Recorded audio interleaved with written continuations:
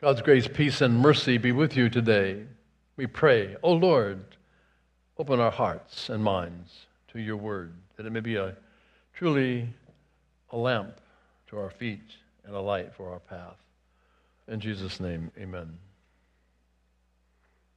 Well, 50 years ago yesterday, most of us were probably alive. A few of you may not have been. In the second service today, most of the people in that service were not alive, probably, when it happened. But this service, most of us were there. Remember it.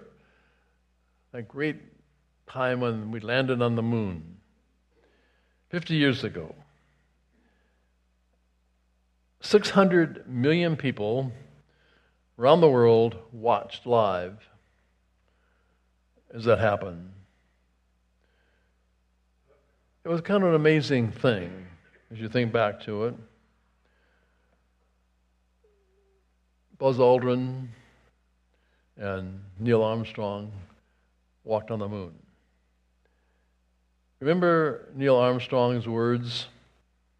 That's one small step for man. How did it go? Yep, one giant leap for mankind. The name of the lunar lander was called what? Remember? Apollo 11, right? Apollo 11. Now, it's interesting that Neil Armstrong really had planned to say, one small step for a man. But when he did it, he left out A. He said, one small step for man. Well, it turned out to be okay, because it was a small step for man and a giant leap forward. But think about it for a minute. The moon is about 240,000 miles away from the earth. So man ventured out into space and landed on a moon. They traveled at 24,300 miles per hour. And they had some anxiety, which was interesting. Neil's brother, Dean, asked him, what single thing do you have the most uncertainty about? You know what his reply was? How deep is the dust? They were afraid the moon was so deep with dust that they might sink in and not be able to get out. But the dust would be so thick. And so they were concerned about how thick it was. But to their amazement, it was not very thick, and they were able to walk on the moon. Because there is a powdery gray dust there. But the Apollo lander, when it landed down and landed there and didn't sink in, Mission Control had a sign of relief. And when they got on the moon and looked down at the earth, they found something amazing.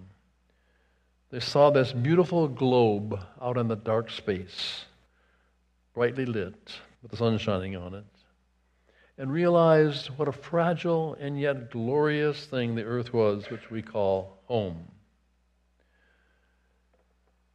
You may not know this, but the first meal celebrated on the moon was Holy Communion. The listeners didn't know that because NASA said you can't broadcast it, you've got to turn the radio off because the atheist might get upset.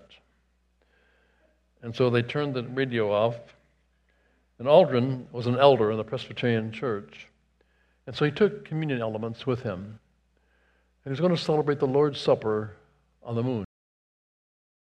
The first meal to be eaten on the moon was the Lord's Supper. But on the cover of your bulletin, I put that there. 50 years ago, man invaded space. Then I showed you another picture. 2,000 plus years ago, another invasion took place, but in the opposite direction. Out of the space came God. Leap for you and me that we might be saved and redeemed and be able to restored to a relationship with God. A giant leap for God. Interesting that 600 million watched, but when Jesus landed on the earth, only a few shepherds came to see him. So guess what? A total difference. But all for a reason.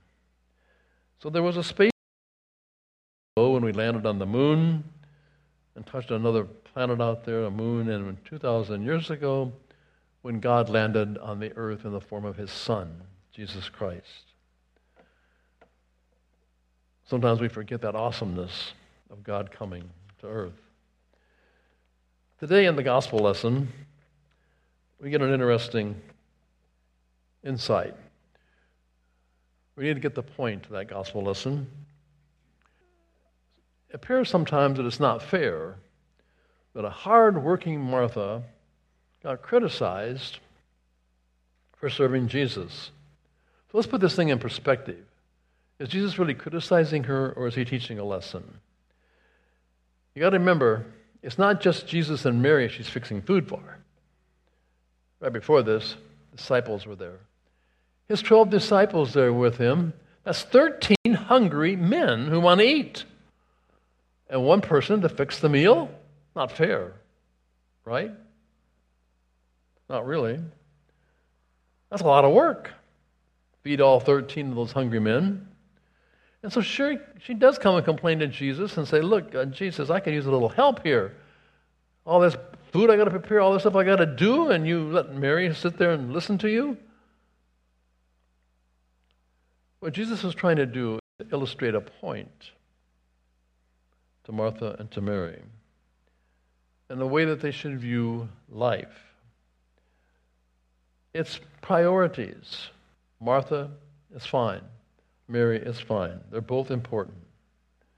You see, Martha is a giver. She is giving of herself to service. And many people do that in the church today. Some of you are great givers. Mary is a receiver. She wants to receive from Jesus what he has to say. No doubt Jesus enjoyed the meal later. No doubt he enjoyed chatting with Martha, he and his disciples. But what he wanted to show was something important that you and I need to catch today. His Word. His Word is a lamp to our feet and a light to our path. The priorities. In other words, listen to Jesus first, then eat. Perhaps if Martha would have sat down at first and listened to Jesus for a while, then she could have got up and Mary would have got up with her, maybe the disciples, and they would all help pitch in and fix the meal. It would not be easy to fix a meal for that many people in those days. There's no refrigeration, no cupboards, no storage, no pantries. Martha would have to have gone down to the town square and picked up some fresh new lamb that somebody was selling, that he just butchered a lamb or something to get some meat. She'd have to go to the garden and pick some vegetables or buy some vegetables downtown at the market square. Come back and fix it over a flame and a fire in the fireplace because there's no oven or cooking stove. So it was not easy to prepare food. So we can't blame Martha for complaining to have to fix food for 13 hungry men. And it's not that Jesus is angry with her. He says kindly, Martha, Martha. And then he says, Mary has chosen the one thing needful. That's the important thing to catch here. The one thing needful is God's Word to us, and Jesus became the Word, the Word became flesh. And God is the light for us in this life in which we live. And sometimes we forget about the importance of how important Jesus is in our lives. So Martha's the giver, and Mary is the receiver, and both are fine. It's just the priority that's important. What's important first is that we hear the Word and believe the Word and know Jesus Christ as our Lord and as our Savior. This is what Jesus is getting after. This is why he came, why he invaded earth, to bring salvation to us, to bring his presence and to go to the cross and die for you and me and forgive us our sins and say, the doors of heaven are open now. Don't mess it up. Don't get your priorities wrong. There's an ancient Scottish legend that illustrates this text and what we're talking about today. I want to share it with you. Maybe you've heard it, but it's an interesting legend. It's a legend to illustrate a point. It's an ancient Scottish legend, as I said. It's about a shepherd boy with a few straggling sheep that he's caring for on the side of a mountain. And all of a sudden, he looked down and he saw the most beautiful flower he had ever seen in his life. He couldn't describe it. It was so beautiful. And so he picked it up. He put it in his hand and examined it more. And then all of a sudden, a great stone mountain right before his eyes opened up. And he could see through the vault door precious gems, gold and silver, just so much valuable stuff. He was so excited that he went through the door into the stone mountain, into the vault. All those beautiful stones and precious metals were there. And he laid his flower down and he started picking them up. He put them in his pockets. He put them in his robes. He put them in his arms. He got his arms full. Oh, was he wealthy now and just full of joy. But he put the flower down so he could pick up all this up. And after he had gathered all the gold and silver he thought he could get, he walked out. But as he was walking out, a voice said, "Don't forget the best." Oh, then he thought, maybe I didn't get all I needed. So he reached down and got some more precious gold and silver and some more gems and stones. And then thinking that he got more than he had planned on getting, he walked out. And the voice said for the second time, "Don't forget the best."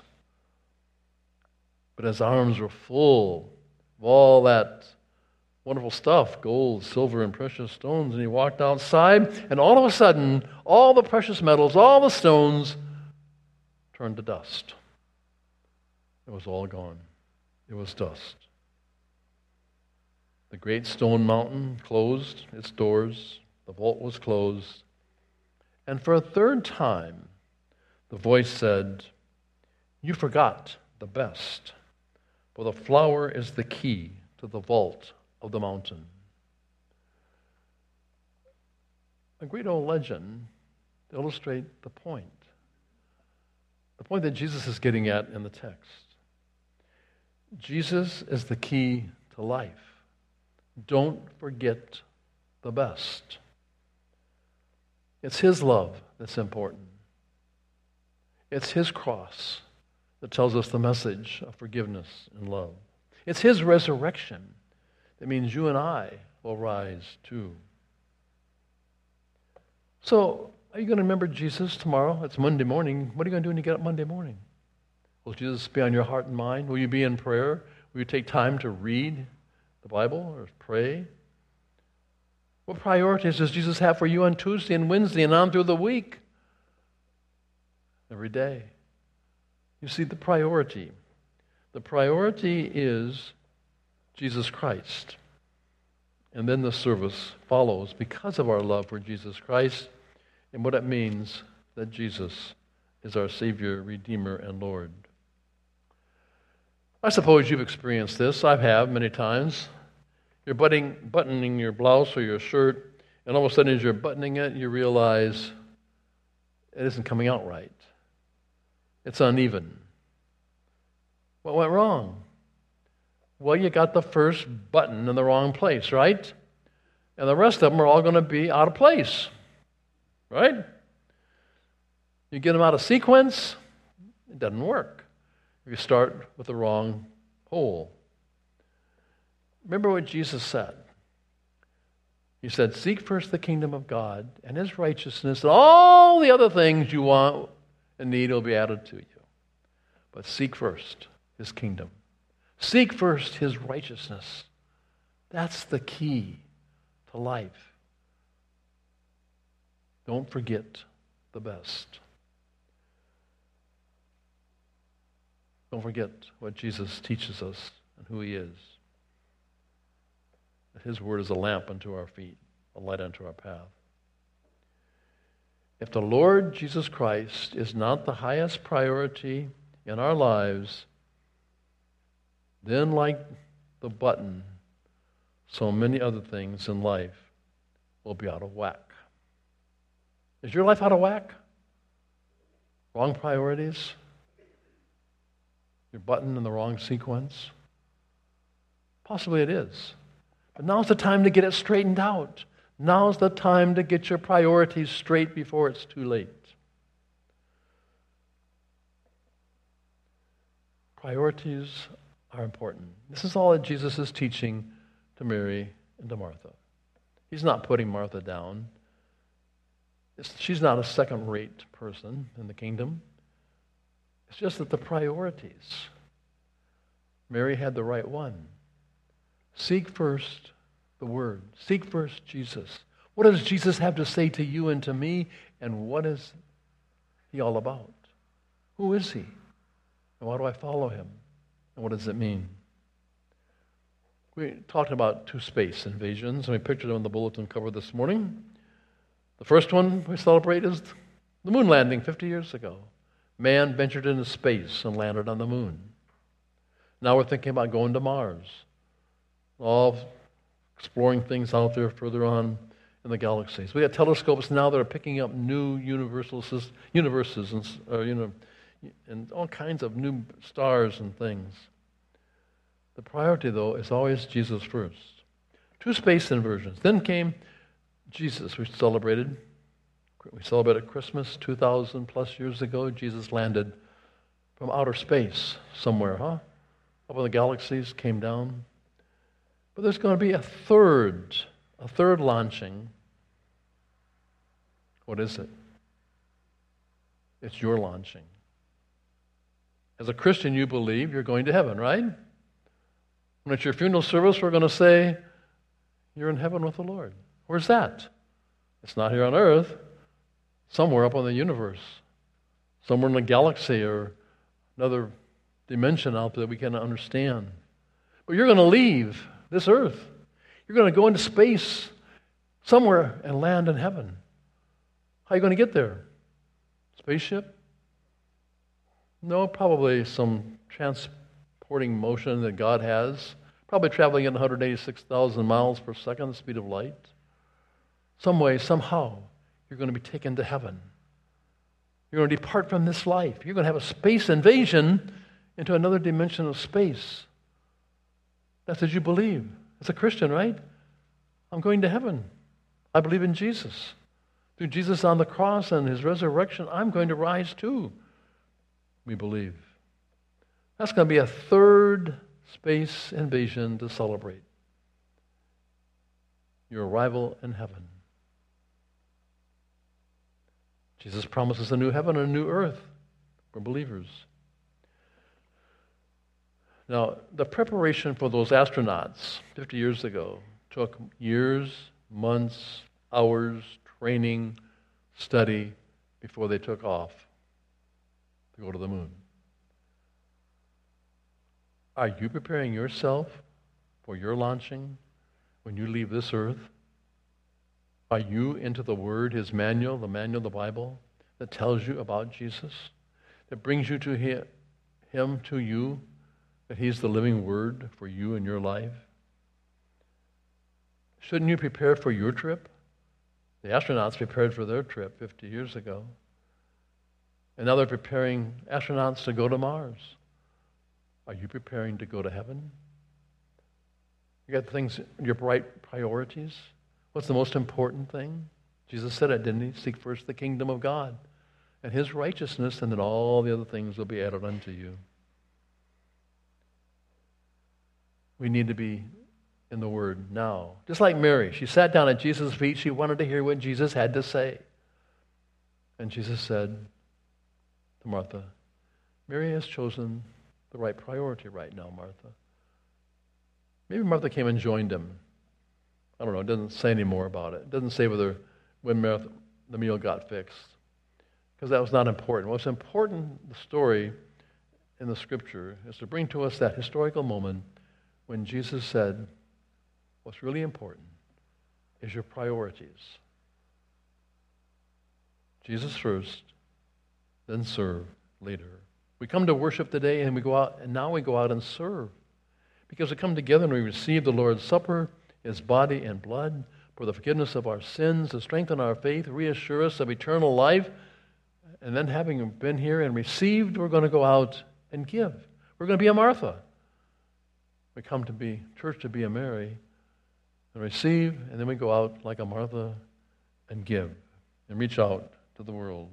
So be like Mary, be like Martha. They're both right. It's just the priorities. As I mentioned last week, when the youth gathering ended on Monday morning of this past week, and 22,000 celebrated Holy Communion on Monday morning. And they celebrated a real present God. That was the theme of the youth gathering. And what a blessing it was for seeing all those people to celebrate the Lord's Supper, to celebrate one real present God who sees us through life.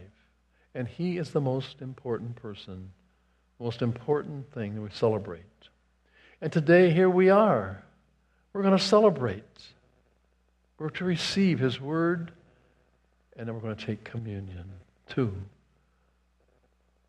We're going to gather at the table, and we're going to receive the body of Christ given for you, the blood of Christ given for you for the forgiveness of your sins, to strengthen you so you can go out into the world and serve